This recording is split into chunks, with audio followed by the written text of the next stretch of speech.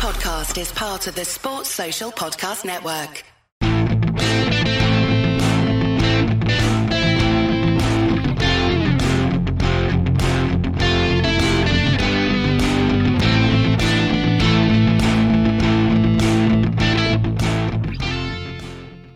Hello, good evening, and welcome to the Talking Cop for this Tuesday night. We're still in between that Christmas. No, we're not. We're gone past the New Year, but we're between the New Year and people going back to work, so everyone's still all over the bleeding shop. Let's be honest about it. I'm Gav, that's Davo, that's Keith. 3 topics. It's usually done on a Monday, but it's Tuesday, so we're doing it tonight. Keith, have you had a nice Christmas, a nice New Year, and are you back in work yet? Yeah, I was working over the Christmas a few days, but it was a handy number, you know what I mean? A couple of hours a day. Stephen's Day, the day Friday, and New Year's Day I was working. But yeah, it was grand. Did you get double time for that, Keith? I couldn't tell you my secrets now, Gav, but yeah, there's a bit of that goes on, a bit of that schadenfreude. And with me being a team leader, I get to pick myself to get the double days, you know what I mean? I'm a bastard like that. Yeah. I'm a villain. You know what I mean? It must be said. You're not a team player. No, not at all. No. I'm only messing. No, he's the gaffer. Yeah, just pulling rank. You know what I mean? It is what it is. Yeah, exactly. But no, in all seriousness, just had to deal with it. But it was grand. But the kids are still off school, so it's still a bit of bedlam. You know what I mean? So back in work properly today. But even in my job, it's quiet. You know what I mean? Because a lot of people are in the same boat with kids and shit like that. So yeah, let's see how it goes. Easy peasy, lovely Christmas, lovely break, you know, all that, the usual sort of stuff. My Christmas decorations are coming down tomorrow because of a birthday party on Saturday, so he needs to come down. Zup Dog says, nice to see our tree is still up. Mrs. starting to give me she's starting to give out to him for not taking it down yet. No, it's grand. Yeah, mine's still up as well. Davo, did you have a nice Christmas, New Year? Are you back in work? Yeah, I was in Thursday and Friday, Gav, Friday. Yeah, we were back, no messing with the posties. Yeah. Thursday, Friday, and then back look, let's be honest, use cream all the money off the top. Yeah, in December we do, but we get battered in November, Gav. We get battered by all these fuckers buying their parcels early, we get no overtime for them, but then it kicks into December and we get a few quid, all right. Yeah. But back in Thursday, Friday, and then back to normal today, but quiet. 3-year-old, she's nearly 3, so kind of quiet, one kind of big blowout. Sorry, I went out for the Arsenal game as well with the lads, but went out with her once. Quiet enough, other than that, all good. Yeah. Garmax says, Keith giving everyone the Christmas Day and Stephen's Day off when the place is closed. We're open on that's the way he sold Day. it. That's the way he sold it. He just went, listen, you're just going to have the 25th and 26th off. No, I mean? 26th is a working day for us if it's on a weekday, so it's on Christmas Day. Yeah, the only day of the year my team don't work is Christmas Day. All right, Jesus, right. I've never put my CV in there, I'll be honest with you. Sorry, I should clarify, or Saturday or Sunday. So any weekday, even except Christmas Day. Sorry. So Stephen's Day, New Year's Day, if they fall on a weekday, we have to work them. Right. Saturday, Sunday, don't touch them. We don't entertain them. No, you don't. Not interested in Saturdays and Sundays at all. No, not my business. Sure, Sunday's what's it? God's Day. Yeah, it's a day of rest. Day of rest. Yeah. Absolutely. That's it. Anyway, I'm glad you all had a good Christmas. I'm glad you had a good New Year. How was yours? Mine was great. Yeah, it was great. Quiet enough, but it was grand seeing loads of family, friends. Yeah, it was good. I'm always working, you know me, every day.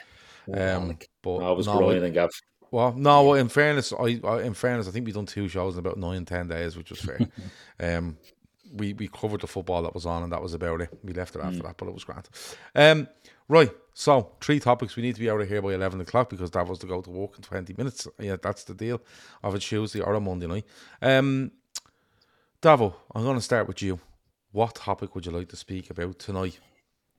Do you know what? I was just kind of rambling around today. Obviously, back in work, you asked me, right, what are you picking? I says, do you know what? I think the standard of the league, because I've been quite impressed with it, and I'm kind of more so mean, kind of the bottom 2 towards say of it. Do you know what I mean? I think there's a lot of teams that have taken points off big boys. There's a lot of teams.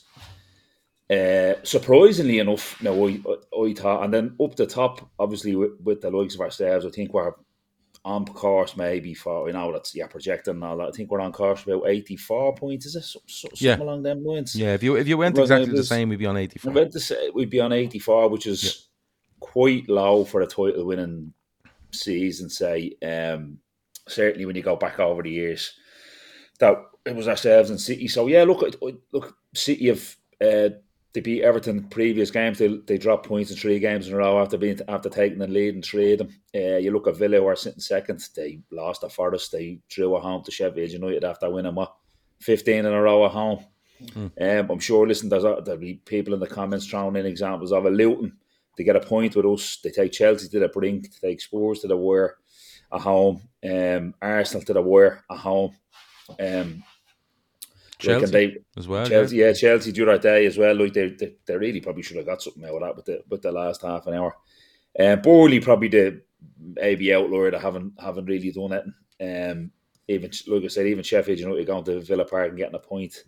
And then look at there's obviously Everton have been stronger with their notwithstanding that 10-point deduction they got. And look, I think if you look at most of the teams, Brentford have had a poor enough season, but I think if you look at most of the teams, kind of you work from the bottom up, there's certainly somewhere along the lines this season where they've kind of had a standout performance or a standout result. And I just think it's making for a more exciting season. Obviously, West Ham as well the other night. So to be honest with you, Gav, I think it's probably the reason that we're sitting top of the league is how well we've disposed of some of the decent sides in the league that have turned up at Anfield. We know Villa are second. That's obviously been a big push. But when we played them, we didn't really know kind of what way they'd be. We top 6, top 8. But you look at Villa, Newcastle have quality, West Ham have quality. Brighton really are kind of our bogey side of the country. We probably drop points to them at home when we meet them again for some fucking Jesus reason we can't beat them. But I think we've really, really put the hammer on the teams that have decent, might be spending themselves a bit. They're a good side, have good results, and we've swatted them away like flies. So, but all in all, I just think the standard of the league this year is good, kind of from the bottom up point, kind of working. As like I said, I think at some point nearly every team, maybe bar Burnley, could probably look at a standout result or a standout performance. So yeah, that's my topic anyway. Is it a better standard or is it a more even standard? Do you know what I mean? Like, has everyone? Because I don't think everyone's gone up in standard. I think a couple of teams have, for different reasons, have kind of stood still. I think a couple have moved up slightly, and maybe the ones down the bottom are getting, because of that, are getting, they're getting more results. Like are you saying to me that overall the quality of the league is better? Or is it the top half maybe isn't as good as it was, and that's giving the bottom half more of a chance? I think if you look at it, it's been kind of well documented. I think Arsenal were 8 points, or was it more better off this stage last year? I can't remember. So Arsenal have obviously might been a bit more. So Arsenal have dropped back, but they had a brilliant start last season. So Arsenal's obviously dropped back down. We've obviously jumped way up. City are probably on a bit of a par. But I'm talking about in general, Gav, as in I think. Obviously, with the money the Premier League generates, I think the lesser sides are starting to accumulate some really good players. Do you know what I mean? Like West Ham won the Conference League. Listen, if all things being equal, they probably they were favourites to win the Europa League the same way we are. Yeah. And I think the lesser sides are, with the money that's available, are starting to really their scouting is in order, and they're starting to accumulate some really good players because they can pay the wages. And good managers as well. Yeah, we're getting the best managers in the league, and good point, Keith. And I actually do think the standard is a bit better, because I always wondered, Gav, them years that we were going head to head with City, was the league shy, or the two of us just absolutely fucking smashing the league? And I didn't really know. It's probably a little bit of both. To be honest with you, the fact that team we were up there getting 97, 98, 99. City got 100 one year. That's when they walked the league that year. We went up against them then, but we often kind of wondered, right, is the league shit, or are we just fucking brilliant? And it's probably there was probably a mixture of both then. I think I actually think the league is. I think the lesser sides in the league have made a jump. I think Look, for me on it, you look at Keith mentioned there, good managers. Joe mentioned like the standard of players and stuff like that. For me, I think the big thing about it is, for me, is that teams aren't coming in and splashing shitloads of money on players that won't be there in a year's time, and they're hoping against hope, and if it goes wrong, they're all over the place. I think there's a lot more structure to what teams are trying to do. Now, maybe Forest are the outlier there because they just went mental last season, but I think because teams seem to be building more, if you know what I mean. They seem to be having identity to them, and they try to build more. And I think it is. I think City have dropped off a bit. I don't think Arsenal are as good as they were last season. I think Liverpool have gone up a level for me from last season, but that wouldn't have been hard. And they've managed really well with the whole turnover in players, midfield especially. I think Spurs are a bit all over the place. United are all over the fucking place. But I think that's led to teams that are lower down the division going, we can have a go against this. You know what I mean? And that's why you're looking at Liverpool are top now with 45 points. Yeah, 45 20. points. Where like when Liverpool won the league, they were top with 58 points. Yeah, after 20. You know what I mean? And I know that was an extraordinary season, but I just think teams are. Yeah, I'd probably agree with you. Then the standard has gone up overall, but I think that the whole thing that makes it look like it's more competitive and stuff is, I think the teams that are probably from 11th down to 16th are probably could argue that they should be, pushing for 7th, 8th and 9th. So that leads to a lot of competition in there.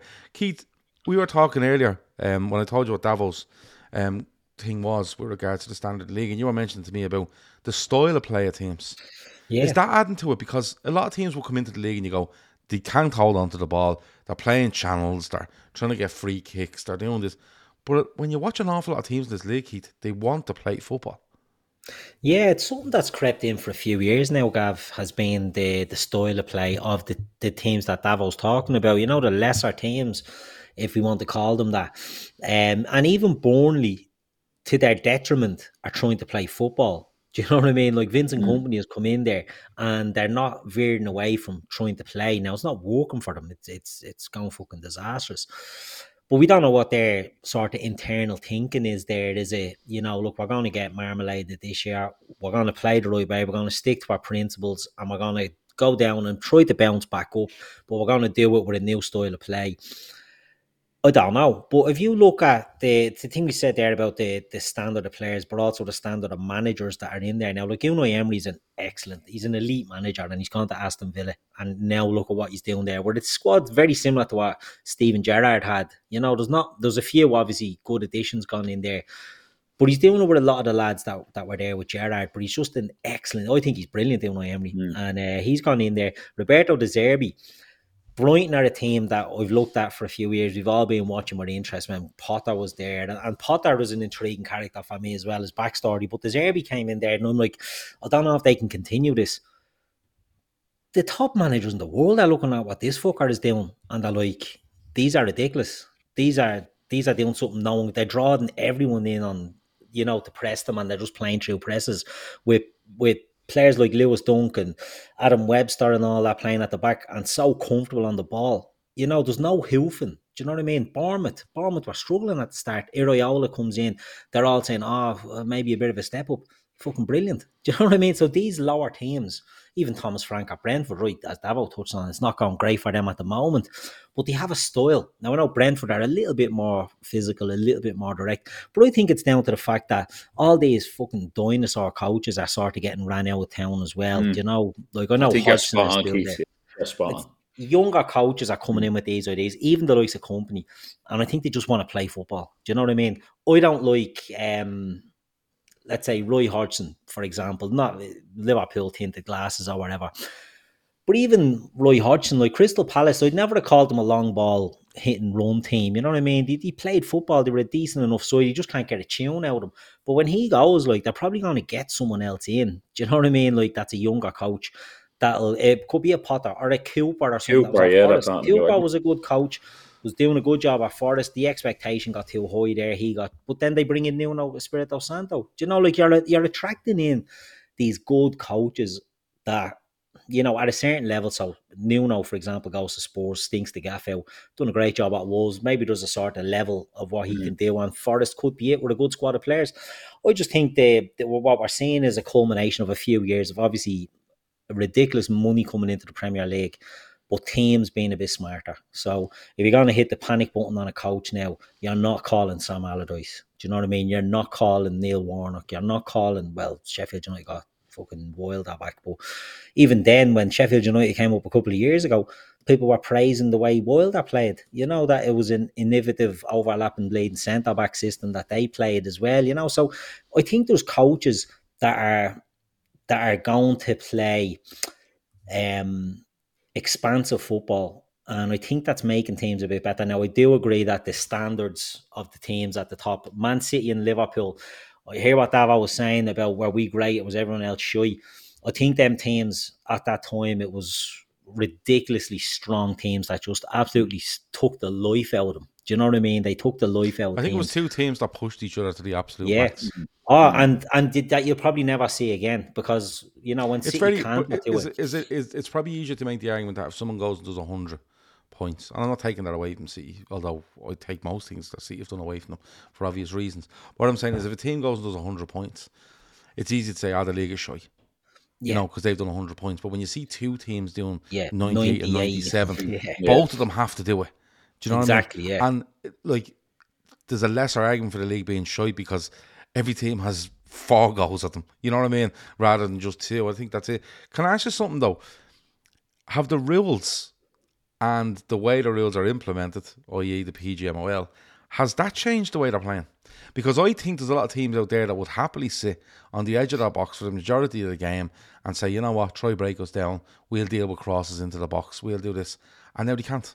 Because if they sit on the edge of their box, it can hit off them anywhere, and all of a sudden they have a penalty and they're goal down. Offside is so tight, and you might get away with a couple of calls, but now you won't. Is there a thing in the rules now that are making teams come out and play more progressive football? Because sitting in your own box now is just asking for trouble, because the rules and the way they're fucking looked upon some of the times by referees. Is there something in that?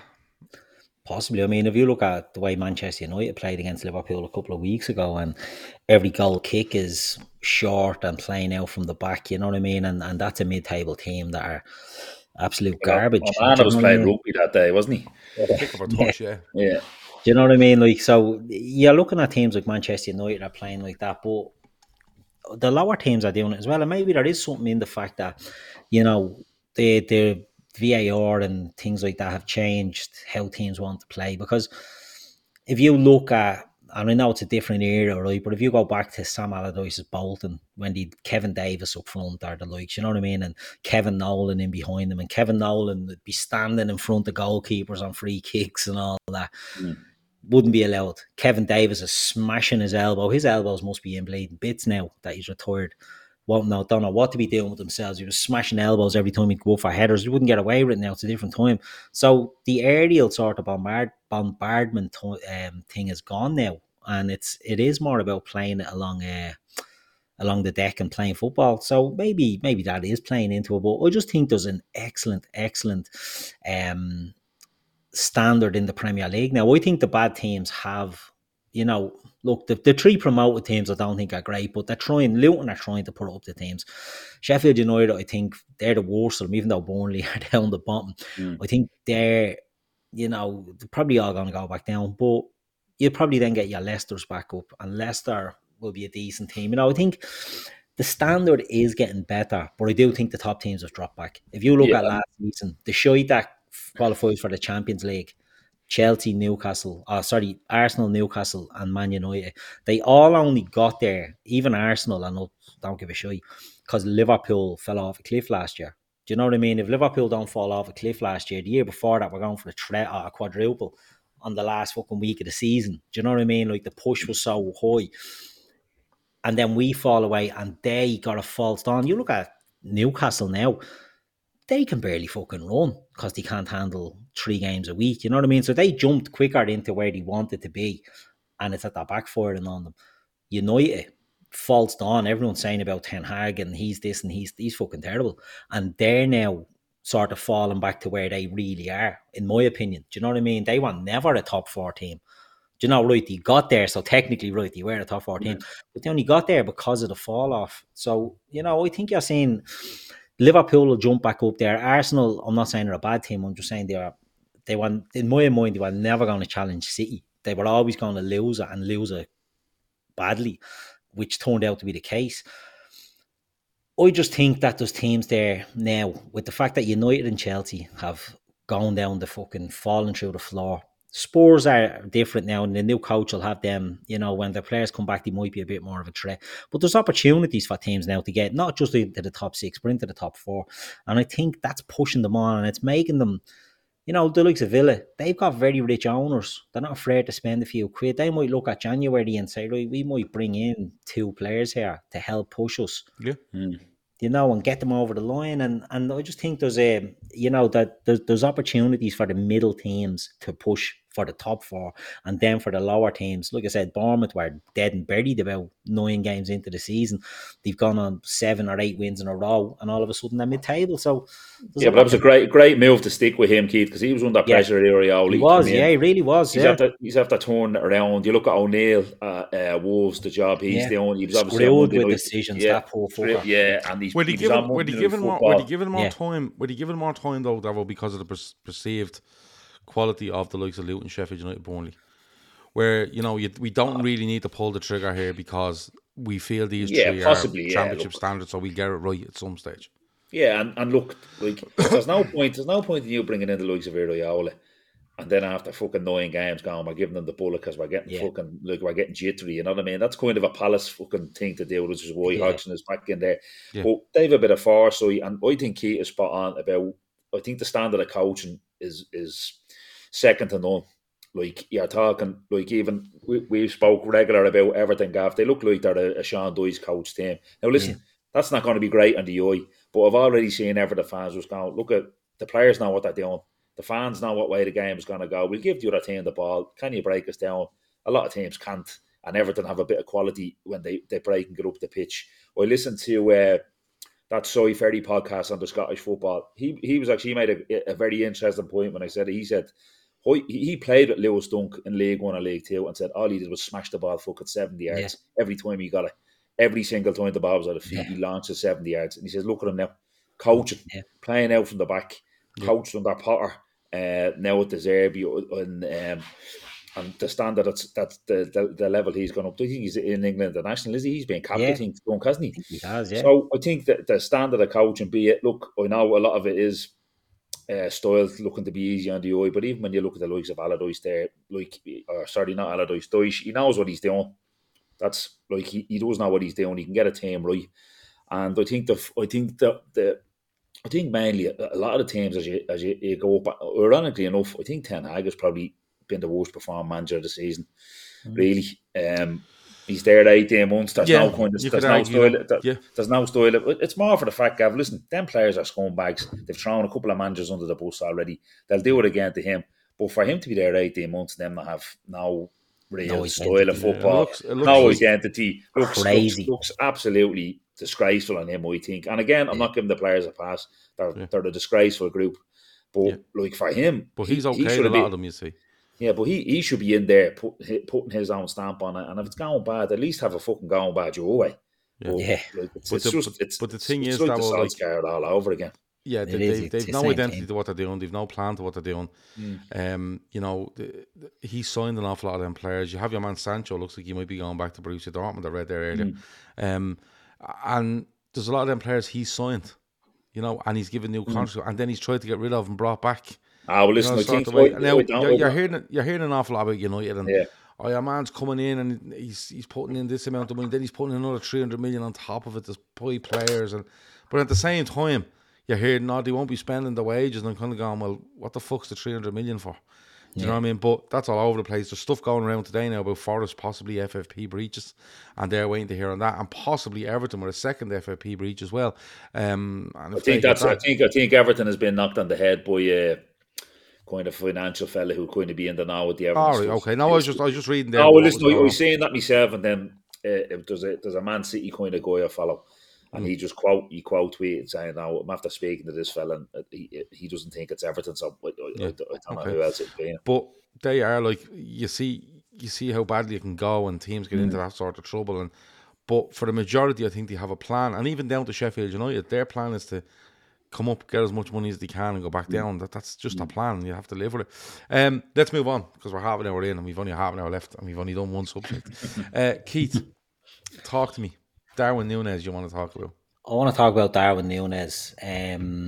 Obviously we all watched the game last night, and one of the things that comes out of it is that Darwin Nunez missed another 1v1 that he should really be scoring, and if I had hair, I'd be starting to pull my hair out at Darwin at this stage with these misses, the one-on-one misses. But everything else about Darwin Nunez's game is just off the fucking scale at the moment. If he could only put the ball in a little bit more than he is, he would be phenomenal. He's getting a hard time off Liverpool fans, which is fair enough. People can have their own opinions and what have you. But the reaction that he gets off the media and of other fans, I think is absolutely fucking bizarre. They talk about his goal return. Doesn't get near penalties. Do you know what I mean? He's only got a few goals. He's missing a lot of big chances. But what he's doing on the pitch, last night I thought he was absolute dynamite. He terrorised them. And I loved when Jurgen Klopp came out at the end of the game. And when he was asked by our, I don't know who the girl was, report interviewing him at the end about, worried about Darwin Nunez. And he sort of like, worried about what? And he's sort of saying, like, Darwin Nunez absolutely asked them blading Newcastle defenders what they thought of Darwin Nunez, because the two centre-backs were just stuck on him like fucking glue and they couldn't leave him alone. I think you're looking at a player there who people are seeing in the chat talking about selling Darwin Nunez. I don't think Liverpool are going to be selling Darwin Nunez. I think they're just going to put their faith in him that everything is coming together. The improvements on him from last season with his all-around game, I think, are huge. His pressing, his teamwork, his passing, absolutely huge. His decision making is a bit poor in front of goal when he has time to think. But if you look at the goals he scored when he doesn't really have time to think, the instinctive ones, the one against two against Newcastle, the one against Bournemouth in the Cup, the one against Burnley the other day, and then the ones that are getting fired across at him. I don't think he gets a fair Forrest. Yeah, I don't think he gets a fair crack at the whip when it comes to this. The judgment that he gets. I've seen Erling Haaland for Man City miss absolute fucking sitters in front of goal with no pressure, hitting them over, hitting them wide, right? No one mentions it because he scores a lot of goals. Fair enough, that's what he's there to do, right? Mo Salah misses a blade and rake at him. Darwin hit the post there last week, came out to Salah and he hopped one over the bar with no one in goal. You know what I mean? No one says that. Nunez misses them and he gets absolute blade and terrorised. So I just think it's a bit unfair the way he gets treated. I just think he's a player. And look, I like Nunez, so I'm obviously going to be defending him. But I will say that he's doing me head in with the misses because he can't keep missing these easy chances because that's all that'll be spoken about. I was at the Fulham game a few weeks ago, 4-3 game, and he was blading deadly in that as well. He was running them, legging them all over the place. He hit the crossbar, yeah. And people are like, oh, no composure. Like, that was a quick fucking break. He smashed it, hit the crossbar. But he got one where it got nodded in front of goal and he mishit it. And it's like, oh, Darwin. There's always a, for fuck's sake, Darwin moment with him. You know what I mean? That you just can't, you can defend them. But people will always have the ammunition. Say, what about that one? But like I said, last night I thought he was unbelievable. I think he's just playing well his all-round game, and I think it's going to go right for him. I think it's only a matter of time. What? Like, for example, I think he has, what does he have, 8 goals or something this season? I couldn't tell you what he has. He's all his assists for Salah. He's 8 and 8 in all competitions, Keith. Yeah, he's got 8 goals in all comps. I don't know what a fair sort of goal return would be. I mean, 8 goals, 8 assists. Is that right? Yeah. Yeah. Okay. Like, which is good. 15. He got 15 in all competitions last year. Yeah. Like, I think if he gets that again this year, but he's assisting a lot more, I don't know. I just think the success will be, if Liverpool can win a league. I know it's a bit early to talk about that, but if Liverpool can win a league and Darwin Nunez chips in with 15 goals, it'll build on what was it, a start. You know what I mean? He's still only young, well, relatively young. Doesn't speak the language fully yet, but he just looks to me like a player who's integrated in the team, who the team love, who Klopp loves, and makes him at the time before that just kicks off for him. But it is getting a bit too much trying to defend the shite that he's missing. But everything else about him, just absolute gangbusters. I love Well, watching him. when you watched him last season, it was always like he's mayhem, he's this, he's fucking all that. And he was, because he wasn't influencing games. Or he wasn't influencing his position enough. He was doing some mad stuff every now and then. He was getting the odd goal, and people were like, this fella's mad. He was taking shots from, balls were dropping over his shoulder. He was just hitting them. He was doing, and you're kind of going, yeah, he's 15, 16 goals in all competitions last season, but he needs to do more. And I think, like, I keep going back to it. Klopp basically comes out and tells you that in the summer. He says Darwin's not starting because we're still trying to get him into what we need him to do off the ball. And that's not only when we don't have the ball, it's when we do have the ball. When we have the ball, you'll have to make some runs here to pull people away and stuff like that. And it's interesting you say it, because I thought it was quite telling last night that the two centre-backs seem to be watching him all the time. Both of them. It wasn't like, here, you watch him and I'll watch this fella. They were both at their eye on him. And I think his overall game has improved massively this season. But the goal return's gone the other way. Now, he's 8 goals, right? You probably should have more. Absolutely, you should have more. But my big thing on Darwin Nunez is, and look, I could be completely wrong on this, I think there's something there. I think there's something major there with Darwin Nunez, that he can become a fucking serious goal scorer for Liverpool. But I think he needs to become comfortable in his own head that I'm doing everything right in the build-up. I just need to literally differentiate the build-up from the goal scoring. You know what I mean? Like, it's nearly like, I need to be in this position, and now I have to score. Whereas he'll just naturally end up in these positions, and he'll naturally just score. Now, the keeper has the game of his life last night. Let's not beat around the bush. It's not like the keeper's standing there and he's just whacking balls over the bar and wide and stuff like that. But I get people's frustrations, because, look, if we're in a title race going down the stretch here with fucking 6-8 games left, and Darwin Nunez is missing chances like that, and we're fucking, edging games barely, one will catch up with you, and you go, for fuck's sake, he missed 3 there again today.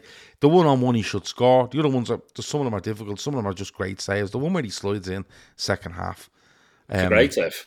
It's a fucking brilliant save. Yes, it's a you know what I mean? Save, yeah. But I think, and look, maybe me just getting older, I have more patience with players, but it's not like I'm looking at a player going, he is fucking brutal.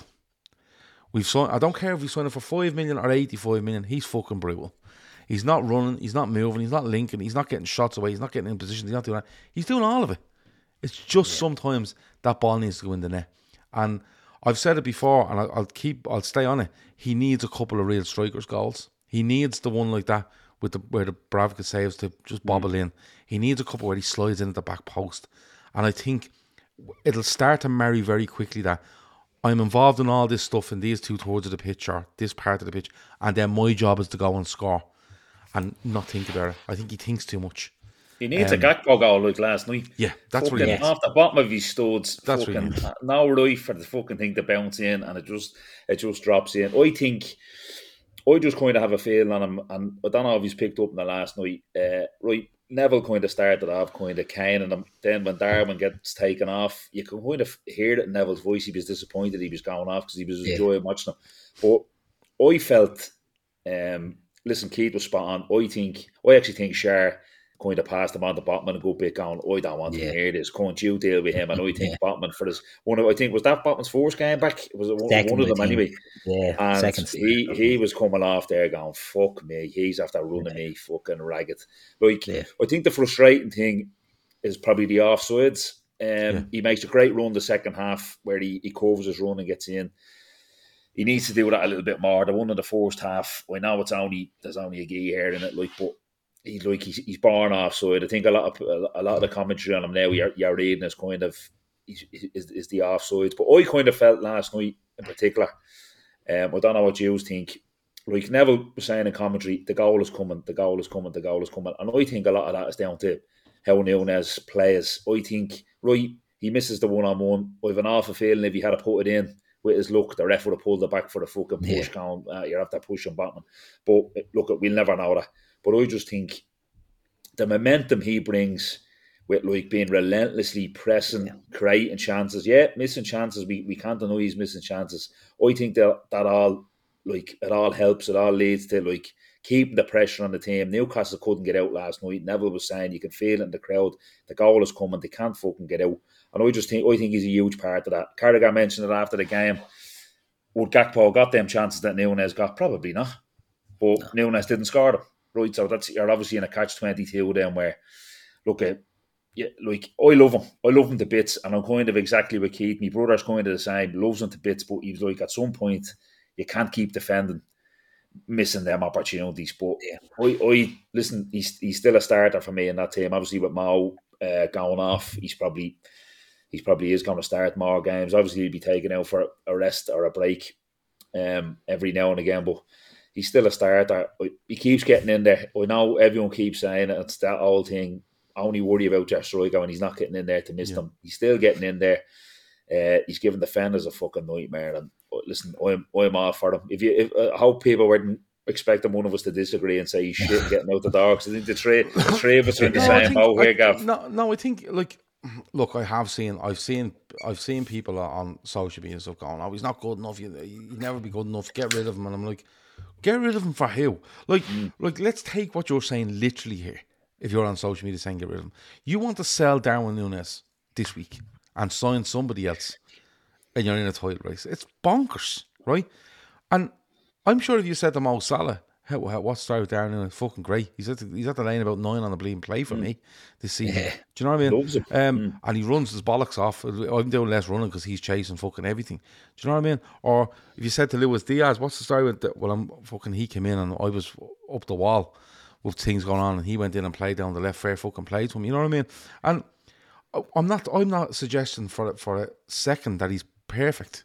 I'm not suggesting for a second that, you know, he's fulfilled probably his potential. I don't think he has. But all I see with Darwin Nunez is, for me, he's just he's still morphing into a Liverpool player for me. And separating the whole build-up and where I'm meant to be and the runs I'm making into the actual finishing, I think is where he's having his issue. Like, he talks about the instinctive stuff. The one against Burnley, Gakpo just puts it there and he just goes, fuck you, and just bends it in the bottom corner. No problem to him. The one against Bournemouth takes a bad touch, although it's in a hurricane, but he takes a bad touch. Crowd are having a great laugh. He just comes inside and smacks it in the top corner. Fuck you. You know what I mean? Even the, sorry, Gav, for cutting across, it was the West Ham one that McAllister clips that lovely ball in. He just has that little dinked depth volley over Areola. Villa, was it? Villa, West Ham. I can't remember which game. Might be in Villa, I think. It might have been Villa. Yeah, and like a lovely ball, McAllister, and like that's a fucking that's a hard finish to control that. But against Martinez, one of the best keepers in the world. Yeah. But you see, the thing is, people say, look, when he has time to think, he's not as good. And I don't go along with that argument, because he has loads of time to think away at Newcastle twice. And the first one he rattles in basically off the post, and the second one the keeper's going one way and he smashes it into the side netting. You know what I mean? Both brilliant finishes. I think what happens is, I actually think when he's too much time, or people think he's too much time, I think he rushes himself. Whereas if you give him 2 seconds, he's only taking 1 second and going and do it. Where he should probably just be taking 1.5, 1.8 seconds and just going, slow it down that extra half second and settle myself and put it away. So it's not actually one where, he's too much time to think he's not good. That's not true. But I think sometimes what happens is he just actually doesn't take enough time and is kind of a bit rash at it. And when I'm watching him missing these chances, I'm kind of going, do you know what? He scores that last year. I think he scores it because part of me thinks when he's going in the box, he's half thinking to himself, am I in the right position here? Because all in his head's all about tactics and movement. I seen it written somewhere, and it could have been some idiot like me on Twitter, or it could have been a pundit, a centre forward. But I seen it written somewhere talking about him, just going, do you know what you should start doing? Aim for the goalkeeper. Aim for the keeper. And aim for the keeper and get a good strike and see where it ends up. As in, like, he'll come off one side, probably. Yeah, but he's in this zone now where, Davo, if he aims for the keeper and hits the keeper, it's like, oh, there he is, no composure. You know what I'm saying? Like, he's actually in that boat where whatever way he misses, they're finding an angle on him, if you get me. But look, he's going to play more. He's going to be even more kind of just to finish on, Gav. I think with the manager support, I think it'll turn with him. If he's a manager like Klopp there, who looks like he's all in with him, and all that, I don't have any concerns. I think it'll turn. Yeah, and I think he's a bang on both. Just saying it, like he keeps getting into positions.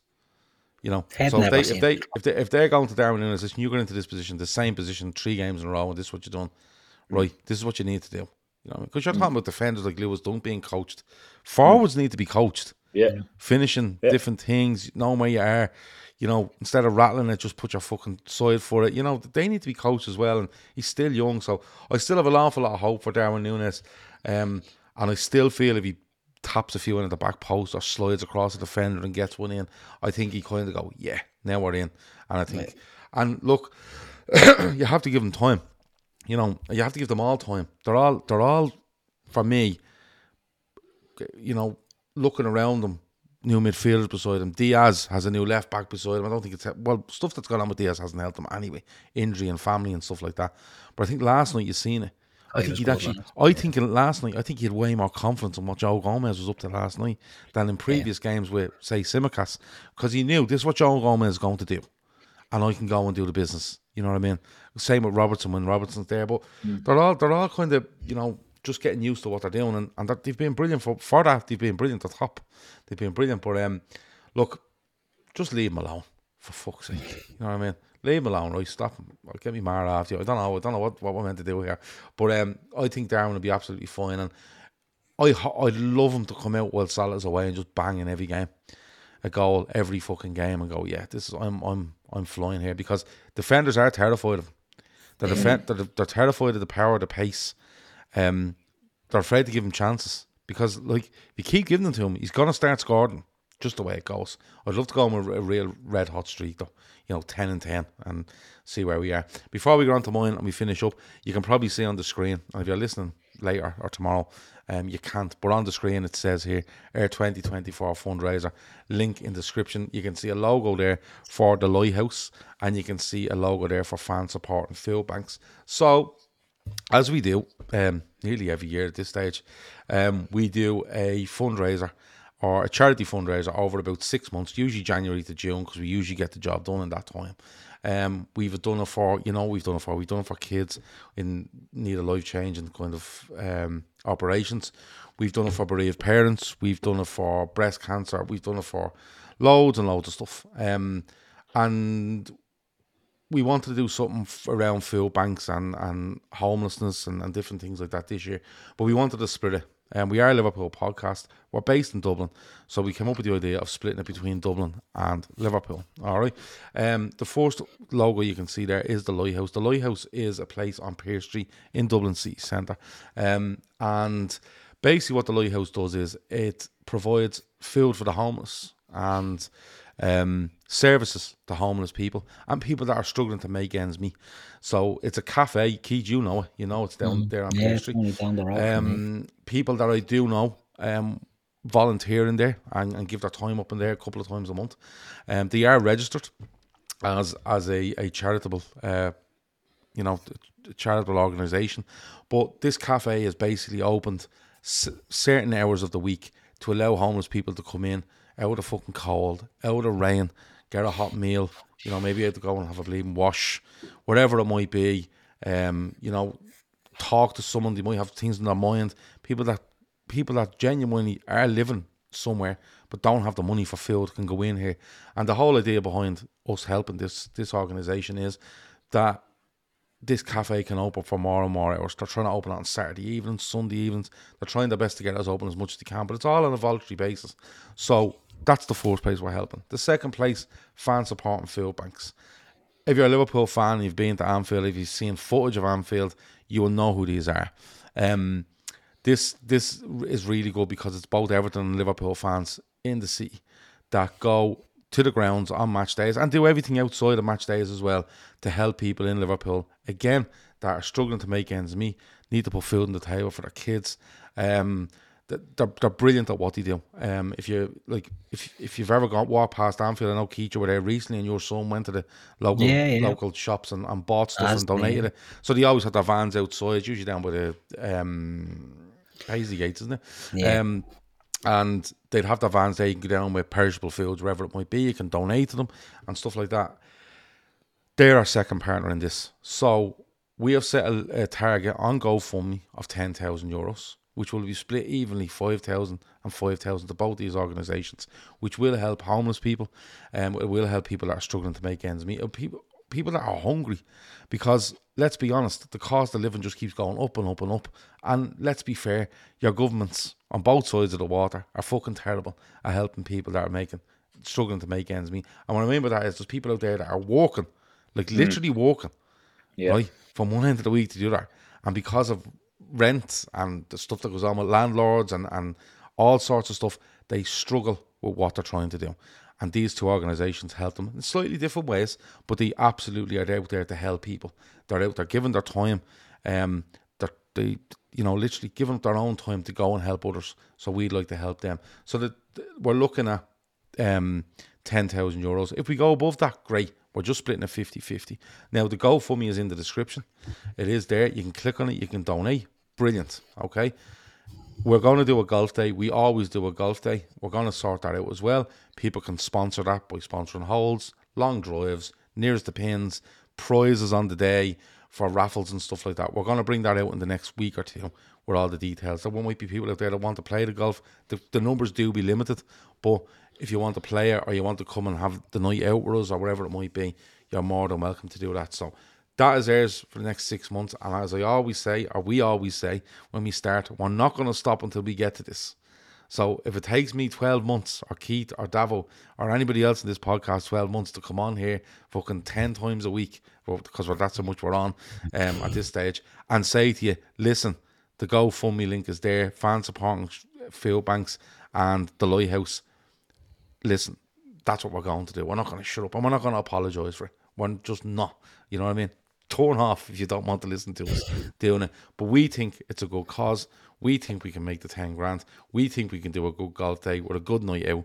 And all these proceeds going to two really, really good organisations. Keith, we're doing it again. Yeah, why not? Yeah, why not? Why not? You love a good. We always have to crack doing it. Yeah, look, it sort of always culminates in the golf day, and we've all been there, and people who've been there at the day, they love it. You know what I mean? It's great, it's brilliant, but it's something that, I'm not saying we're not looking for pats on the back for doing this sort of stuff, but I always say, right, if you have a platform that you can do anything decent with, do something decent with it. Do you know what I mean? And it's something that this channel, and you've been the pusher of this, Gav, the things like this are what make it great, you know what I mean? Like trying to help people. Even the likes of these charities, as you said, we've done a lot of different stuff, but these charities here, people that are hungry in this day and age, fucking help them any way we can. So I love being involved in the channel for things like this. I love that we do our best to try and help. We don't think we're changing the world, don't get me wrong, but any small bit we can do to help, you know what I mean? Football is football. It's great crack, and I've seen Arsenal fan for life in there saying, well done, great charities. Football and rivalries and all that, look, you can have a bit of crack about that, but ultimately, and it's what annoys me about the shit that Liverpool get, to be honest, but, that's for another day. You see, people say to me, how can you support, like, listen, you can donate, right? But let me put two scenarios at you, and I think they're both fair. If you're walking down past Anfield on a match day, right, and you see the fields, fan supporting field banks, and you go, oh Jesus, I should really get something for them. If you've ever thought I should have got a few things for them, right? Now you can do it. Now you can just donate into this, and they're going to get the money. If you've never been to Anfield and it's your lifelong ambition to go to Anfield, and you've seen footage of these, because you definitely have seen footage of these people outside the ground doing this, again, giving up their time to collect. Now's your chance to go, I'm not at Anfield this weekend, but I know them vans are there, so I'm going to donate a £5 into this, because I know the lads at Talking Cop are going to get this to them lads, right? On the other hand, you have the Lighthouse, where you see your homeless people out there, and I'm going to be deadly honest with you. When you walk down the street and you see a fella with a cup in his hand, or a girl, half your mind thinks, are they on the bleeding? Are they messing? You know what I mean? Are they on a stroke here? Are they actually homeless? Are they going to just spend it on drink? Are they going to just spend it on drugs? A lot of people won't give the money because of that. I know that for a fact, and I've been in that position where I look at a fella and he's just going to go in and buy the nagging of vodka with it, right? Now, with the Lighthouse, if you're walking down the street and you think, I should have given that fella a fiver or that girl a fiver, or I should have done that, you can do it now. You can donate to us, because if you give a fiver, half of it is going to fan support and food banks, right? And half it's going to the Lighthouse. And it's not being spent on drink or drugs or anything like that. It's going into putting hot food on plates for people. And I think that's where it made. Kev always And I says think it, he said another it there, thing, fivers and tenors of what you get is there. It absolutely is. You know what I mean? another thing, Gav, sometimes people don't carry cash, you know what I mean? And I've often been in a situation where I've seen people that look genuinely, hungry, and you just don't have money, you know what I mean, to give them. So this is just an alternative way if it's something you're interested in doing. Well, look, I'm giving a shout out now, because I have the golf day can be, like Davo will tell you, the golf day can be, it's a brilliant day. Don't get me wrong. Brilliant. Everyone now has a bit of crack, has a few points after, a bit of food, goes out that night, few jars. There was a draw last year, a bit of entertainment. It was great. But sometimes it can be difficult. Players can go, I'm not sure on that date. Now, I'm going to give the date as quick as I can. It's going to be early June, I'd say. Right, it usually is. I'm going to try to bring it forward a week as opposed to what we done last year. But I'm going to give everyone the shout now. If you want to play that golf, right, or you want to be there on the day, or you want to be there on the night, email us at talkingcop1, I think it is, at gmail.com. Talkingcop1 at gmail.com. And let me know that you can kind of register your interest, because players that played last year will be contacted for this year. It's the easiest way to get players starting. But if you want, I'm letting you know now, if you want to be involved, throw it in there. The way we're going to do it this year is, because I think that the interest might go up this year. What we're going to do is we're going to literally put out the price for the team, and you send your money in, and you send your 4 players' names in. And that's how it's going to go, because I think this interest might go up a little bit this year. But if you want to come along and help on the day, if you want to come and fucking, just come for a few drinks, if you want to bring prizes, you want to donate prizes, even if you want to donate a prize but you don't want to buy it, but you want to say, there's 50, buy something, we'll buy it and we'll send you the receipt for it. We've no problem doing that. I've no problem, because Keith, Shawnee, Davo, whoever, if I rang them and said, listen, will you drop into such and such a shop and grab me that, they would. Do you know the sort of way? So that's where we are. There's loads of opportunity to help here, donate, take part. So I'm letting you all know now. You can email us, talkingcop1 at gmail.com, if you want to register interest in the golf, whether that's playing or just being there or helping or whatever it might be. I'm giving you the head start now before I even go and confirm the date. Okay? But it will be probably the 4th Friday in June. That's right now, that's what I'm saying. It may change. But look, it starts now. It's up there. The donations will start coming in, because I'm going to hammer everybody with the link now over the next couple of days. Tomorrow it will go across our social medias, with both parties being tagged in this sort of stuff, and you'll see it across all our social media. So there you go. That's where we are with that. And the 6 months or the 5 months or whatever it means starts right now. Anyway, can I talk about pundits and their eyes? Let's go. Yeah, just quickly before we go, because I know Davo has to go. My one this week is, and you know me on pundits, but why are people just refusing to use their eyes? Like, they're genuinely not, they're just not using their eyes anymore. They're watching something, they're not watching what's actually happening, and they're just making an argument about it there and then, and they're throwing it out there, and then the masses turn around and go, oh yeah, and everyone gives that opinion as the same. I seen it after the Jota thing last night. Like, Shearer and Ian Wright, the nerve of them to come out and say what they said last night on social media with regards to Diogo Jota. The absolute fucking nerve of them. And both of them, I would hasten to add, are probably ones that would call Harry Kane clever in the last couple of years, or about things he's done, right? Like, Keith, am I going fucking mad here? Because I'm genuinely watching this last night, and Neville's like, no contact, hold on, there might be, but. At the end of the day, take the Jota one, for instance, right? He's fouled. He goes down. If you think Diogo Jota doesn't want to round that keeper and score, you're mad. If you think Diogo Jota is going past him going, I'm going to jump the ground here so Mo Salah can get a chance to redeem himself, you're mad, right? And my other question is, if he goes by him and misses, are we pulling it back for a penalty because it's a foul? See, this is the problem. But all we're getting is, oh, that's soft. Look at this. They're doing this. This is this. And these are fucking former footballers doing this. They're not using their eyes anymore. They're just narrative-based bullshit, and it's doing me head in. Well, you've got players like Alan Shearer who fucking has dived for many a penalty in his day, and Ian Wright, and every player, by the way, who does, Gary Neville. I had to turn him off and ended up listening to Martin Tyler on the thing last night just because I can't listen to Gary Neville now. I'm at that stage where people are looking at this. So Diogo Jota, right, goes through. What a ball by McAllister, by the way. Just seeing a video of that from the behind angle. Fucking outrageous. Goes around.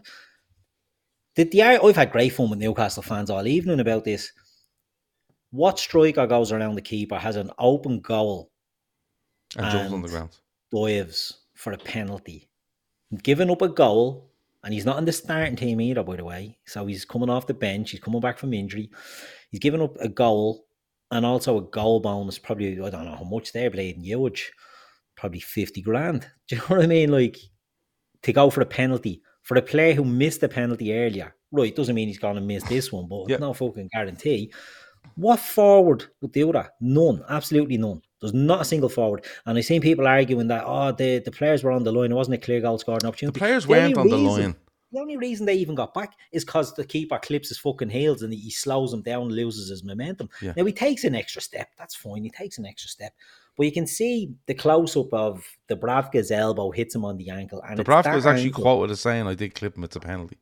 Well, yeah, but they're arguing not saying it should be a penalty, but that I gave a penalty, so there's no point moaning about. Look, he fucking fouled him. It's a foul, it's a penalty. If he stays on his feet and misses, it's not getting called back, right? That's not getting called back for a penalty, and it should be, because he was taken out. The Dubravka, soft or not, the contact not being hard, he denied the clearest goal scoring opportunity you'll ever see, an open fucking goal after going around the keeper. But you're listening to the commentary and the punditry of these people, and they're telling you, and it's soft, and it's this, and it's that. We're in the age and the day of VAR. Things get checked. Do I think players, put it this way, I'm not against diving, right? Because diving with no contact I don't like. But when there's contact, even if it's slight, because you don't get any fucking medals for staying on your feet. And I've seen Liverpool players trying to do it, trying to stay on their feet and not get the decisions. I've seen Mo Salah getting fucking upended for 5 years, 6 years, and not getting penalties. So if you get the touch, you go down, and that's a penalty. And I've no qualms about it. But you're listening to these fucking chancers. Gary Neville.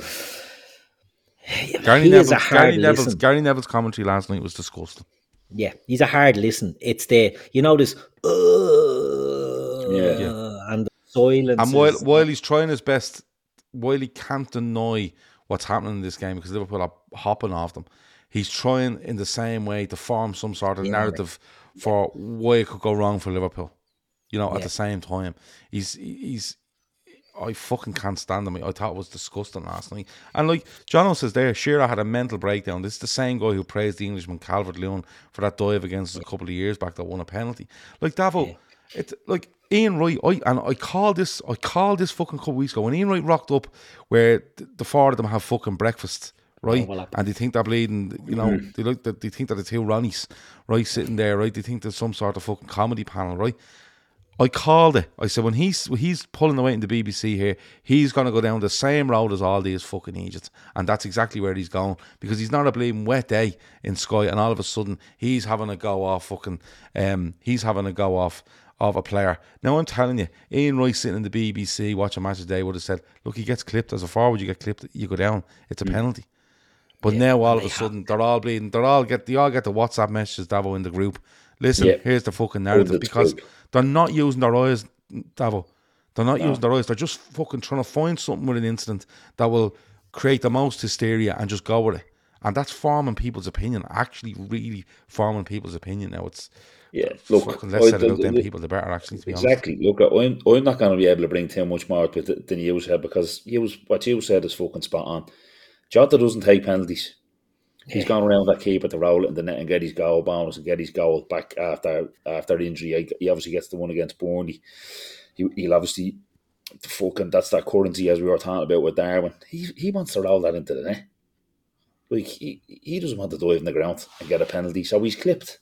And Neville's narrative with Liverpool, I thought that is because he nailed his colours to the mast with Arsenal.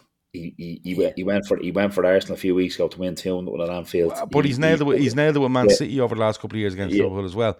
He's decided that the team in his city that he doesn't support is better off supporting than Liverpool. You know, or better off putting your eggs in that basket over the last couple of years. And now he's desperate for Arsenal to do it against City. But now watch him change the narrative again now with City and Liverpool going down the final four long here. Yeah, exactly. And look, like you said there, I'm sure that text went to the old pundits WhatsApp group share. I going, look, like he's just having a mental breakdown because it's Newcastle. That's why he is. Ian Wright should know better for the reasons I just mentioned. That he was a goal scorer. He didn't. He was a killer in front of goal as well. Right. He's gone. Like he should know. If Jota's gone around that keeper, he's round in the net. He's not jumping on the ground, especially because he's not the penalty taker. So I mean, like it's just common sense, and it's nowhere to be seen with these fucking fellas. And look, it comes down to it as well. We've seen it for the last few years. I'll go back to that Stevens' night game against Leicester when all these fans are putting out memes, save football. It's up to you, Leicester, now to save football. We're the most hated fucking team in England, and we get the most clicks and generate everything. And all them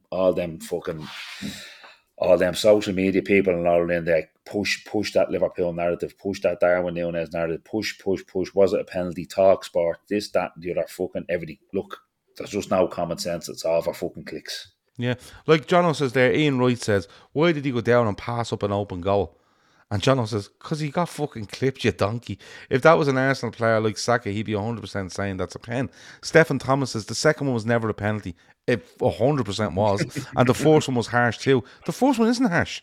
No. The first one, Luis Diaz goes by... Stonewall penalties. Who puts the challenge in? Botman, is it? Is it Botman? Yeah, and he just comes across him and hits him. It's 100% a penalty. And the second one is 100% a penalty. He goes by the keeper, and the keeper hits him not once but twice. He hits him with his arm and then catches him with his elbow on the way down. And do you know what? If Jota doesn't go down and stand still and goes, he's after hitting me there, I had to stop running because he hit me. It's a fucking penalty. Jota tries to take the extra step and goes down.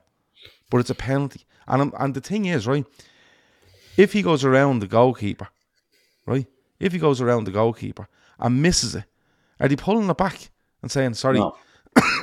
I know you've missed that chance. Well, let me put it to you this way. If a ball comes into the box and a fella gets a push and heads it wide, and all of a sudden, referee doesn't give it, and VAR go, oh, you missed something there. Your man's had to just fucking completely pushing him while he tried to score there. That's a penalty, right? The same with Jota. They go back and look at that footage, they go, he's had to hit him once, not once but twice. I know he's missed, but it's a penalty. He's actually stopped him.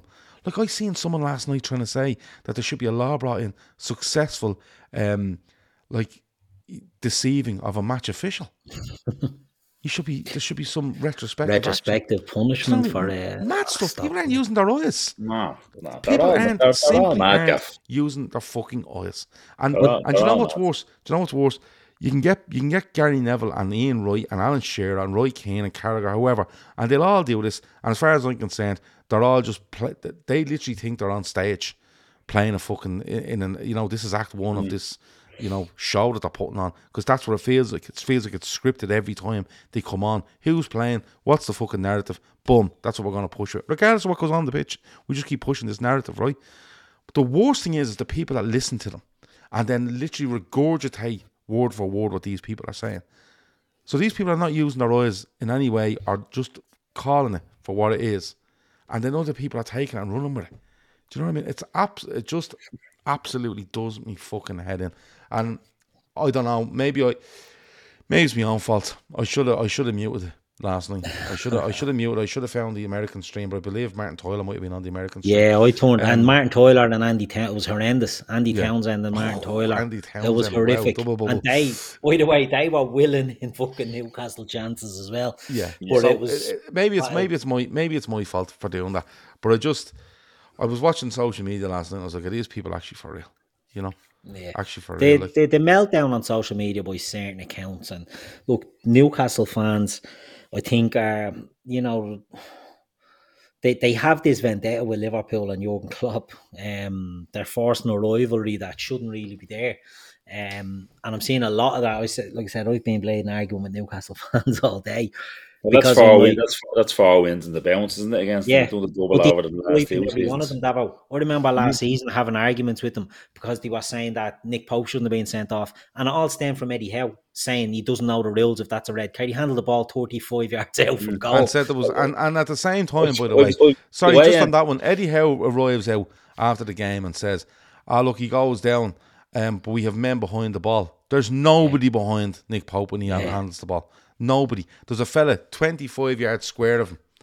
Nobody behind and the it's ball. Mo Salah, by the way, that's running through. Yeah, on Eddie Nick Howe was Pope. carrying on as if his back four were standing on the line. Yeah. You know, the sort of way. But the rule is, if your keeper comes out and hands it outside the box, it doesn't matter how many players are behind him, he gets fucking sent off. Simple as that. Look at Newcastle have they've tasted that success. Do you know what I mean? Yeah. They got the tip in, and now it's gone. Now they got fucking kicked back out. You know what I mean? It's fucking, and they know they're miles away from getting back into it. They're behind Man United this year, aren't they? That's how fucking bad they've been. Yeah, and they're probably a mile off fucking getting back to Champions League football or etc. So I think that they're just fucking fuming over it. Yeah. Centurion says Beglan and Champion were good on NBC. Oh, I didn't know. Couldn't find them. Yeah, Jerry says Newcastle are desperate for relevance. True Geordie blew a gasket. Says Derek. Oh, this is the guy on YouTube. Oh, that fatty Egypt. Yeah. Isn't that the lad that start calling people fucking bombers or something like that? Yeah. Don't even give him the fucking so you're better off just not watching him. Simple as that. Don't give him the YouTube clicks. He put a video he's probably trying to build back up after that slip of the tongue, I presume, is he? Yeah, fair enough. Hacked. He was probably hacked. None of our business. Anyway, let me see. Are you seriously not going to comment on True George's disgusting rant about Klopp? No. That's what he wants. Because that's what he wants.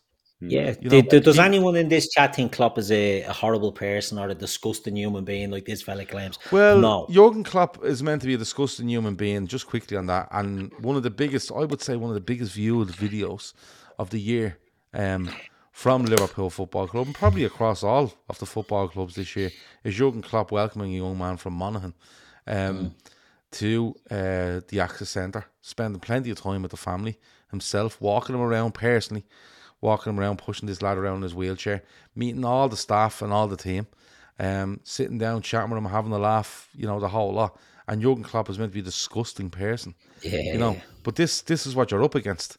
This fella is sitting there and making these sorts of things. And do you know what he's sitting there doing? He's sitting there thinking, I've nothing to fucking say on this game. So what I'll do is I'll turn the narrative straight away. And that's exactly what he's done. Actually, I wouldn't be surprised if he's backed it up. I wouldn't be surprised if he's backed it up with something else today about Jurgen Klopp. Oh, he did. He put a video out earlier. Well, there you go. So, yeah, okay. Less said about him. Cabbage. Absolute cabbage. Yeah, less said about him. The better. He's not. He should be nobody's business. Let's be honest about it. He should be absolutely nobody's business. We better go. Davo, look at Davo. He's fucking up in the minutes. I know him. Yeah. Getting up in 20 minutes. He's up in 20 minutes. Anyway, before we go, Keith, anything else? No. Good to be back, get a bit of normality, into after the old Christmas. But I love Christmas. I love the break. I love, the sessions and things like that. But I'm glad now to be on the other side of it. You know what I mean? So, yeah, good. Back down pods and things like that. So, yeah, happy days. All good. Okay. Davo, anything else before we go? No, just enjoyed that last night. It was I love waking up for work when I have to win the game, Gaff. Yeah. I fucking love it. And on the flip side, it's horrible when we fucking don't. Yeah, you don't go a bit. Yeah. But a good performance as well. It wasn't just a win.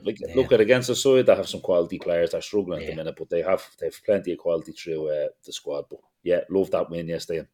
Back to a bit of normality. Just ruined the weekend with this fucking stupid FA Cup. But look, stop. That's it. Yeah. Chris Bax says, question for the panel chat. What is your cut-off date when you stop saying Happy New Year to people? I'll take this because we could go another hour. I think it's the cut-off time is the first day back in school. Because then, because then you've met everyone, who else are you fucking meeting? I think when you go back to the first day in school, you're dropping the kids down, Happy New Year, and then it stops. That's it. So next Monday morning, cut off. Enough's enough. Yeah, so that's how I think it is, Chris. If anyone wants to disagree with me, lash it in the comments afterwards. I'll read them and I'll get back to you. Did you hear Curtis Jones is going to Arsenal? Yeah, I heard that. Yeah, Arsenal have rang Shame. Liverpool and said, Yeah. can we have Curtis Jones, He please? wants to live down south. Yeah, He wants to live yeah. down south. Listen, any time you read a transfer thing and it has AFC Camden written on the end of it where this weekend, Yeah. I think you're safe enough. Yeah. I think you'll be all right. Good lad, Curtis. Anyway, enjoy London. Let me see. That is it. We're out of here. The 30 show back in the morning for members. It is back tomorrow at 10 a.m. We should have Wednesday, Thursday and Friday. I'm trying to line up a couple of shows for Wednesday, Thursday or Friday night. We'll see how many we can get. We will be back for Arsenal at the weekend, and then it's another fucking break, isn't there? We I don't know what we'll be doing. Matt has a quiz. Matt has a football quiz done. We'll definitely get that on board.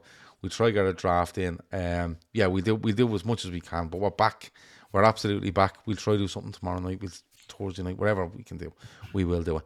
Thanks for watching. Thanks for downloading if you download later on. Don't forget, the link is in the description for the new charity fundraiser that we have going. It's going to be great. We're going to get well over 10 grand. We're going to have a great day out at the end of it as well. Through our work and your support, both those organisations are going to benefit massively. That has been the Talking Cop. We'll talk to you soon. Over and out.